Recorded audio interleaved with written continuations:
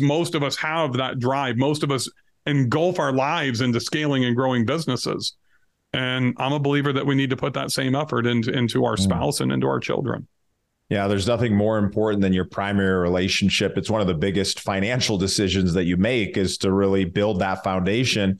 If you're going to be an entrepreneur who's going to go and get on a rocket ship, you better make sure that you and your family are on the same page so they're coming along. I'm Stephen Pesavento, and welcome to the Name Your Number podcast presented by the Investor Mindset. As someone who comes from a challenging childhood, I've spent my life seeking financial security, personal growth, and ultimately freedom. The freedom to not wake up worried about the next paycheck, but rather with the confidence of knowing that my passive income pays my bills without the need to think about it. When you name your number that you'll earn passively, that creates your ultimate quality of life, then I believe you've achieved real freedom. Welcome to my show. It's time to name your number. I have Bill Faeth in the studio. How you doing today, Bill? I am amazing. Thanks for having me today, Stephen. Yeah, I'm excited to talk to you, Bill, because you're somebody who's, you've been in the real estate game for almost 25 years. You've had a lot of success. You own your own portfolios. You're helping other people doing a variety of things. I'm really excited to kind of dive in to understand kind of the path towards getting there and the life and vision of that life that you're creating, because I think it's one that will be very inspiring for a lot of people. But before we get into that, tell me, what was the first thing that you named, that first target of something that you were going after towards kind of creating a better life and a different life than, the traditional world that most people live in? I mean, honestly, it started when I was a sophomore in high school. My mom and father were divorced when I was 5, and I was an only child with a single mother who was a teacher back in the early 80s. And I started selling, I won't go through the whole long story of how I got to this point, but I started selling t-shirts at high school football games out of the back of my mom's 1984 Ford Tempo. And I remember there was a guy, Jay Jacoby in Los Angeles, that gave me the t-shirts. He said, just sell them for 20 to 25 bucks. I'm going to charge you $5. And he had this huge company called American Pacific. At the time, it was probably like a $40 or $50 million, apparel company.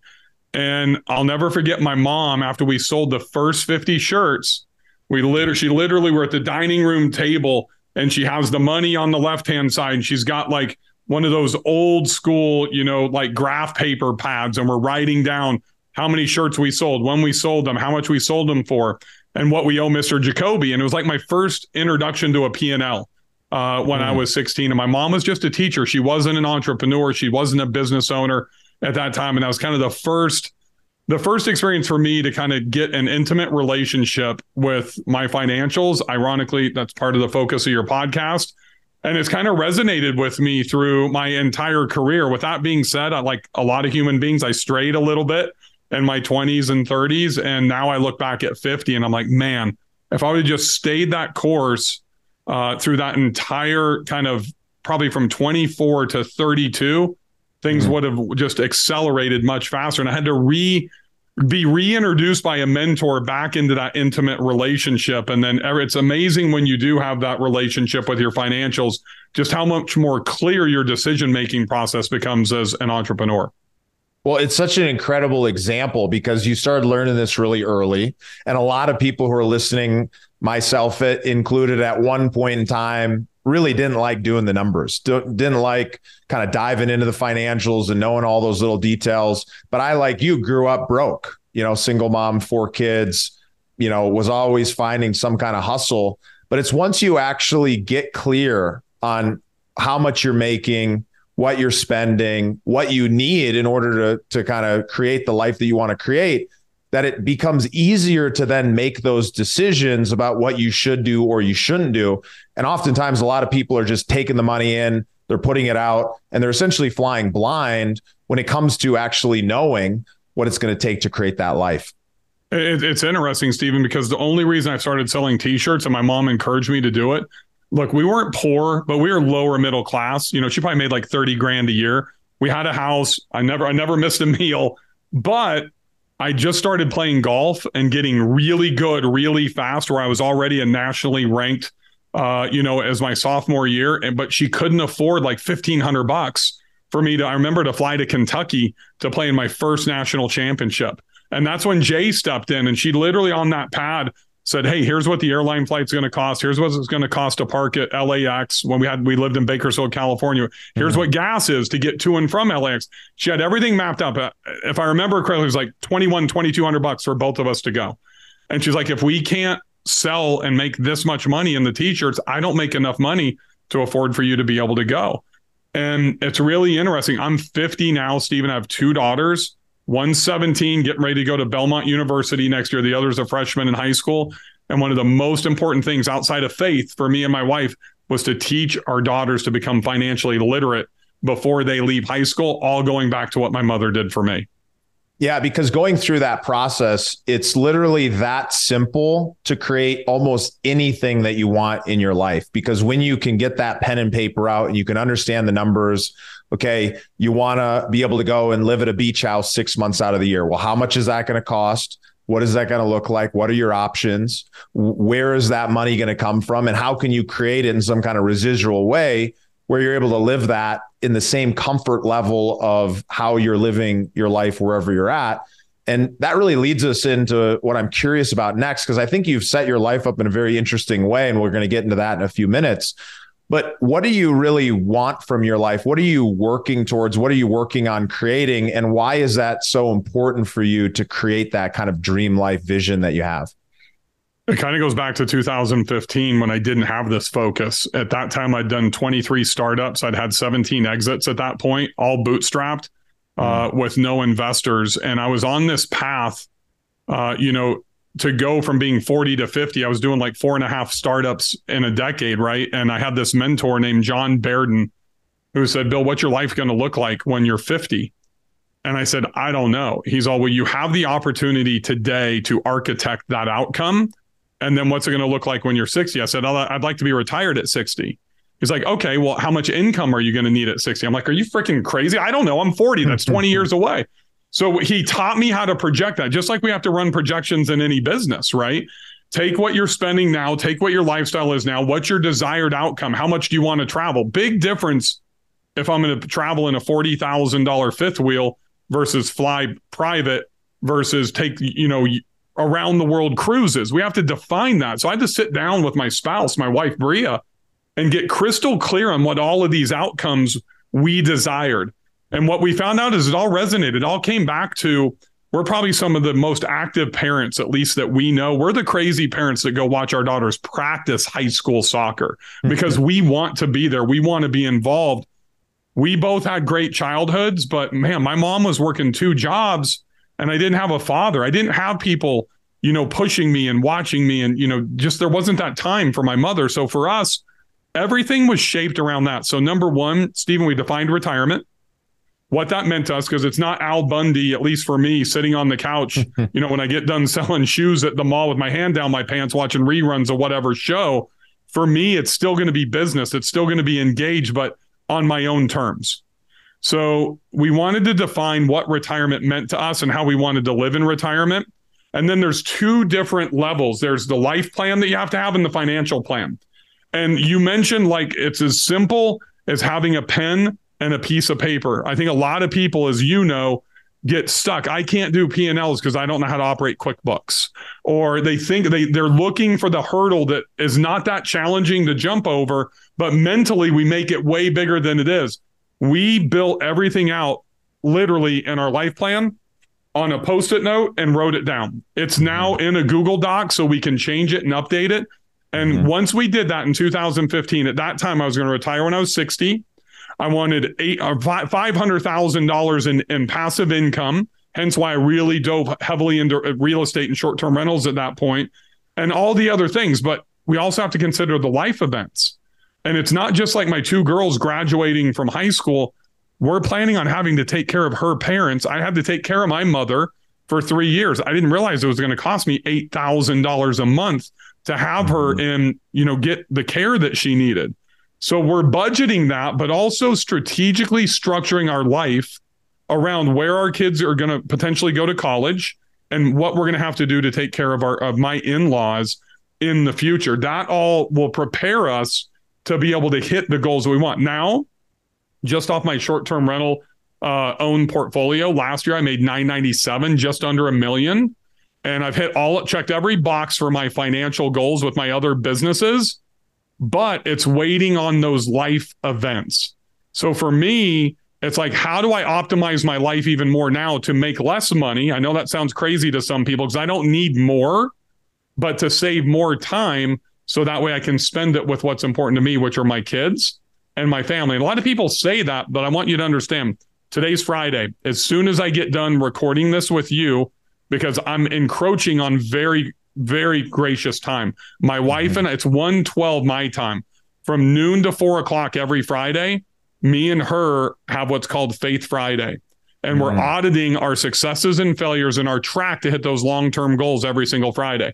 So when we get done recording, we're actually going to go for a walk together. Then we're going to go have an early dinner together. And we not only just talk about this, but we have the plan documented.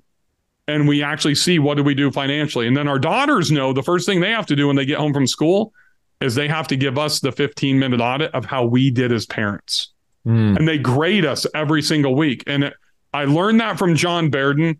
I built out, everybody has a planner, right? I built out my own planner that I follow. And my wife and I actually audit our successes and failures every single day in our planner. And then we bring that together on Friday afternoons.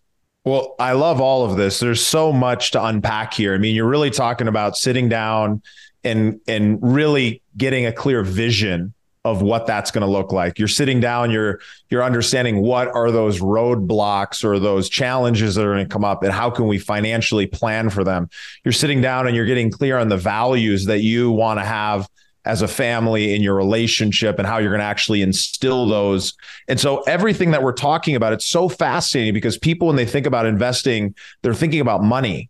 But money is just the tool. It's just the catalyst to allow you to be able to go out and actually create that in the real world and have the ability to be able to do those things and have those experiences. So it is that simple. I mean, we have a process we walk through people through in one of our programs, and we have an advisor on our team that's a 17-year certified financial planner that helps people figure out some of these financial pieces.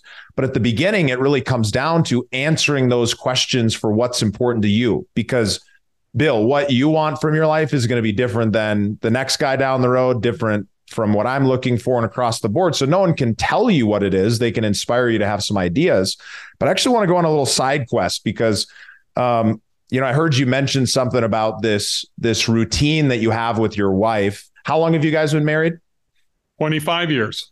So you guys have been married 25 years. And, I had the gift of having two parents that are both amazing people, but they hate each other and they have for 30 years, and a lot of poor relationship examples in front of me. So for the last decade, I've been asking this question, and I'd love it if we could take a little side quest to answer it and kind of dive into what you've done to create that marriage. But if you were to look back 25 years before you got married, and you were going to go talk to that version of yourself with all the knowledge and wisdom you have of creating a great 25-year marriage, what would you tell that younger version of yourself is the important things towards creating that type of lifelong partnership? I think I would go back and look at the mistakes that I made. And I was, for the better part of, 15 to 17 years, I was focused on business. And I thought that I was doing the right thing. And I'm the typical quadruple type A, the Tim Allen from Home Improvement, type of bust through walls, entrepreneur. And that's why I did so many startups. One, because I didn't like large businesses, but the problem was I was married to those businesses probably more than I was married to my wife. And if I didn't have just an incredible wife, I've never slept in a hotel. I've never had to sleep on the couch. She has always had the patience of Job when I'm traveling, when I'm doing whatever.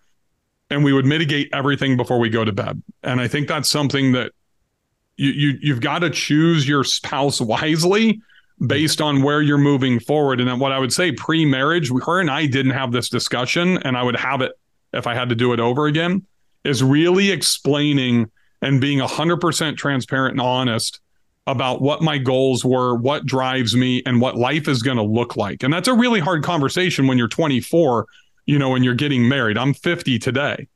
So I can't even visualize myself being able to have that conversation because she didn't know what to expect going into this. And she's just been a freaking trooper. She's been my lover, my best friend, my business partner, everything, for 25 years.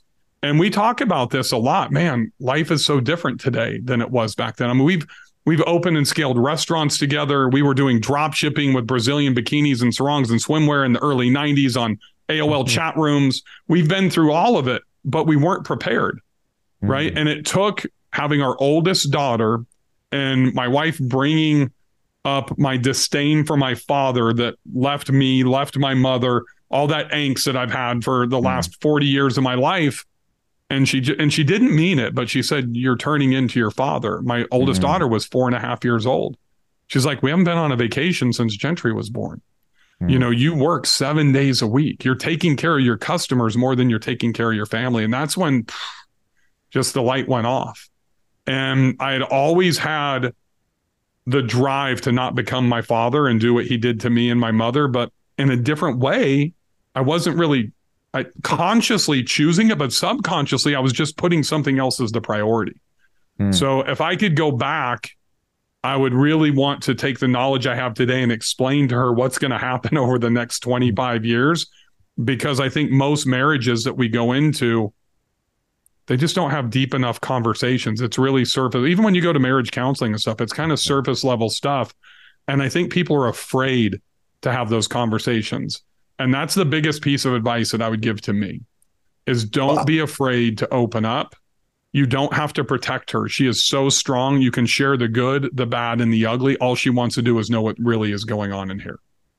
Well, I really appreciate the vulnerability because you're speaking directly to me. I'm sure a lot of people will get benefit from this, but I carry a lot of that fear and trauma from the past, and I've put so much into business that I am very much in line with you. I'm pre-marriage. I'm at that point where I'm wanting to have those types of conversations to pick somebody who's going to be a ride or die partner for the long term, but knowing what challenges are going to come up when you're an entrepreneur, when you're in business, and being in alignment that this is the life that you're going to create. I think there's probably nothing more powerful that a couple could do. And even if you're in the midst of it now, no better time to have it. Just like you guys had it, you had that wake up moment that made you realize that, oh, well, now's my chance to really reconnect and rebuild so that the next chapter of life is even better than the last. I agree. And it's rebuilding financially and personally. Look, I'm afraid of going bankrupt. I've got over $20 million in liquid assets. I've done very, very well for myself financially, but I'm still afraid of going bankrupt. Right. And because I've been close before, I never have. And it was as recent as 2010 when I lived in Nashville when we had the flood right on the back of the recession. So that's not that long ago. And that's kind of what drives me. But I also think a lot of entrepreneurs end up being bankrupt personally at home. They may be successful financially, but when you have too much focus on that and your home life is not the priority, then you become bankrupt at home. You look at the divorce rate in the country is like 50%, but if you look at successful entrepreneurs, it's like 72%. That's almost 45% higher than the standard. It's because most of us have that drive. Most of us engulf our lives into scaling and growing businesses. And I'm a believer that we need to put that same effort into our spouse and into our children. Yeah, there's nothing more important than your primary relationship. It's one of the biggest financial decisions that you make is to really build that foundation. If you're going to be an entrepreneur who's going to go and get on a rocket ship, you better make sure that you and your family are on the same page so they're coming along with you. Otherwise, you end up growing beyond and then, that separates things. So I appreciate you joining me on that side quest and sharing some wisdom. At this point, whether we talk about the specific number or not, what is your number, the point at which you've made it where you don't have to work? And the reason I ask this is because, back in 2020, I sold my personal home. I went out to Hawaii during the pandemic and you couldn't get on the island. We found a way on. And there was this retired builder who owned the Airbnb we were renting. It was the former Beach Boys estate, this big, beautiful 9-acre spot. But I was talking to him and we were kind of sharing the vision, what I'm creating, and I'm driving forward. And he asked me this question. He said, well, what's your number? What's that point where it's enough, where you're going to be content, where you can live the life you want to live? And that number always kept growing and changing. And I don't think there's anything wrong with the growth and change, but it made me really think about that. And so when it comes to, you've clearly gone through some of this vision setting process. What did coming up with that number and drawing that line in the sand do for you? And what would you recommend other people take away from doing the same? So I think those thoughts, those notions, those desires are going to change as you evolve as an entrepreneur. I mean, if you're in the early stages of the journey, it's going to be completely different than where I'm at, which is basically on the back end at this point. So the way I think today, I could have never thought of when I was 25 or 30 years old. My number financially, I've already hit that number. It used to be $500,000 a year in total income. And then as you hit that, then you continue to grow and you continue to grow. I make multiple seven figures today, but I'm optimizing down, as I said earlier. Like my owned real estate portfolio did $997,000 in net income in 22. My goal is to actually drop that down. If I can sustain it, that's great. If I could increase it vanity wise by $3,000 to hit seven figures, that would be a mental victory. But the reality is my number's time. And I would have never answered it with time, 20 years ago. It's literally 15 is my number. 3 hours a day is what I want to work. But then there was a different shift. And it's like, well, why don't I work 5 hours a day, 3 days a week? And that's the goal. It is not the way I operate as a coach, an influencer, whatever we're called these days. I've been able to reinvest my time into that. And I spend 20 to 30 hours a week, most of it actually pro bono, to try to help, because the help mentality is just in my blood. My entire family are educators, like teachers, principals, like true educators. Well, I dropped out of UCLA and didn't get a degree, so I can't be a true educator. So this is the way for me to be able to educate. And that time allocation, whether it's pro bono or it's for profit, is irrelevant to me. It's the fact that if I can give back and if I can educate and be accessible when most people in our space are not accessible and help, then that doesn't constitute as work for me. So for work, for like true professional time, I kind of classify that at 15 hours. I try to do that. And it varies week to week. It could be 3 days at 5 hours a day. It could be 5 days at 3 hours a day. But that creates that time for me to do what I love and have that passion for, and that's to help people. So it's 15 hours more than it is financial. Well, see, it's interesting too, because it's such a great example of the next level. You hit that financial number, you hit it again, you hit it again. You created this vision for your life, and now it's optimizing to that vision. How can you pull yourself out further and further, having more time to then dedicate to the thing that you care about, your purpose? You want to help people change their life and do the same. 100%. And for your listeners out there, I'm not the automation VA guy. I'm the brute force, boots on the ground. I do my own shit, right? And I've got plenty of automation and technology in my businesses. That's where I can do, 80 hours or 50 hours a week in, 5 to 10 or 15 hours. But I'm the one that's directly involved. I'm not one of the absentee owners that we see out there, or the guy that's pitching, hey, make $1 million in, 9 months and, work 2 hours a week. I don't think that stuff's a reality. But I believe we can optimize everything. We can optimize our family. We can optimize our spousal relationship. We can optimize our sex life. We can optimize, our professional life. A lot of things we can optimize. And kind of, as you said earlier, we're all on these different paths. How you choose to optimize is your way. So one of the things that I love, I grew up playing basketball before I got into, golf at the competitive level and playing professional golf. And I was fortunate enough that my grandfather paid for me to go to John Wooden's basketball camp twice, the legendary UCLA basketball coach, and arguably one of the greatest coaches in the history of coaching for anything. And, he had a couple of teachings that he had in his pyramid of success. And number one was always to work swiftly, but don't be fast and out of control. And two was optimize everything that you do. And that's something that I've always learned. And it was a challenge, Stephen, as a golfer in high school, then in the short time I was at UCLA before I dropped out and I played professional golf, because you had to optimize your time, because golf takes so much time. But also you had to self-direct that. You had to self-manage that. You had to self-inspire. You had to self-motivate because you don't have a coach like in team sports, right? And I think that has been something that's been absolutely beneficial for me to actually grow up without a father, to grow up with just a mother, and then to migrate into this individual sport. But because it makes it so much more interesting the couple of times you get into that team component, right? And it gives that independence. You have to be driven. You have to self-motivate. You have to self-inspire. And most importantly, you have to have self-commitment and accountability. And I think those are the things that I see a lot of traits in successful entrepreneurs, but we got to make sure that transcends over to family as well. And a lot of us just tend to leave that behind. Man, so true. So true. It's all about knowing what you're really going after. And I think I want you to share a little bit about kind of this lifestyle that you've created, because obviously you had a bunch of business success, you had some exits, you kind of redirected your vision, and I'll share mine. And then I think it just goes to show kind of I'm looking at what you've created and I'm excited about it. For me personally, I want to have, a beautiful mountain house with great views and be able to ski.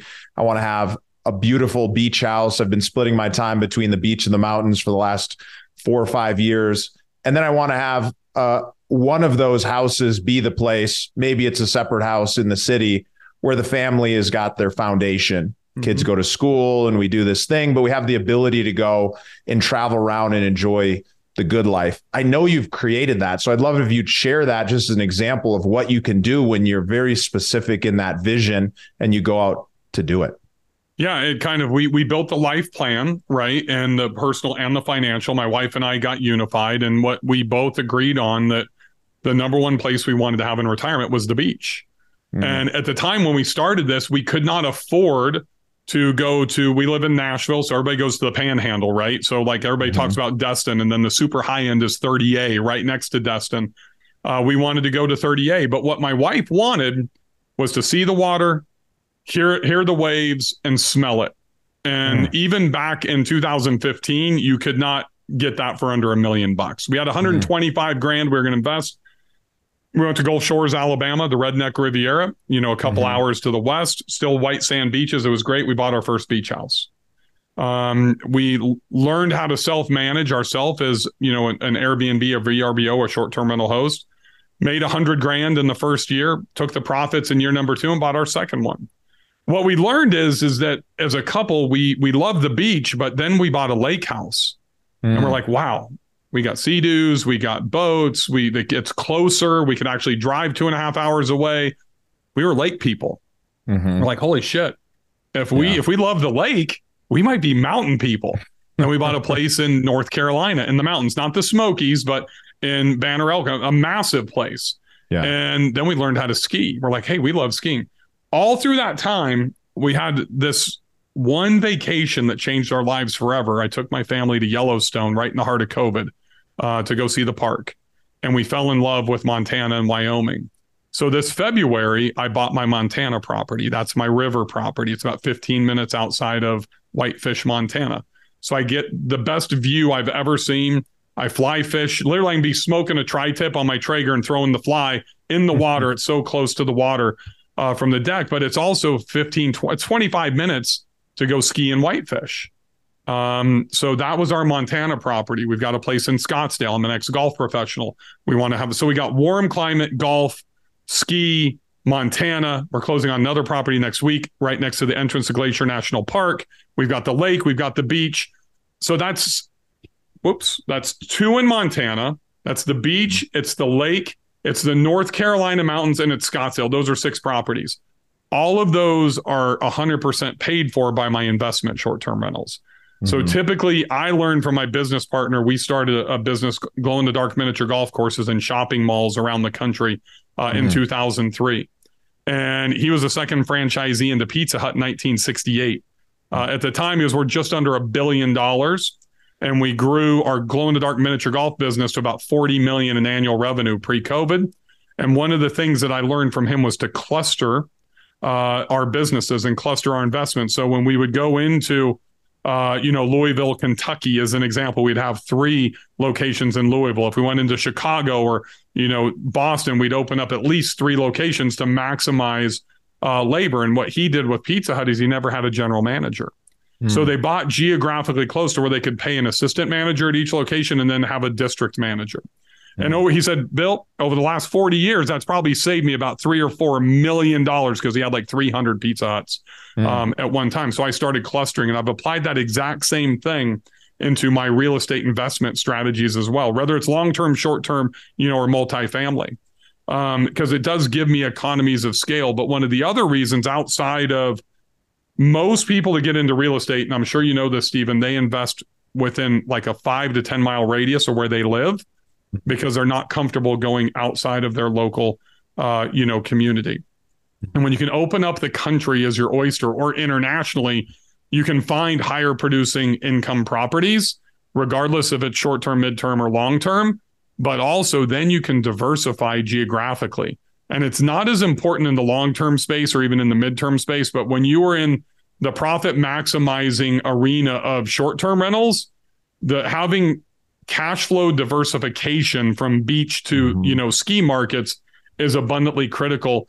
And then you think about earthquakes in California. I literally had a forest fire at that Montana property I just closed on in February, 3.2 miles away from that house 2 weeks ago. I lost a property in Hurricane Sally, in the Panhandle. So geographic diversification and clustering have been 2 cores to how I've grown out my portfolio. Well, it's so cool because I think this concept that I've carried, which is, this is how I started doing business, started doing Airbnb back in 2014. I went to go travel to visit a girl out of state.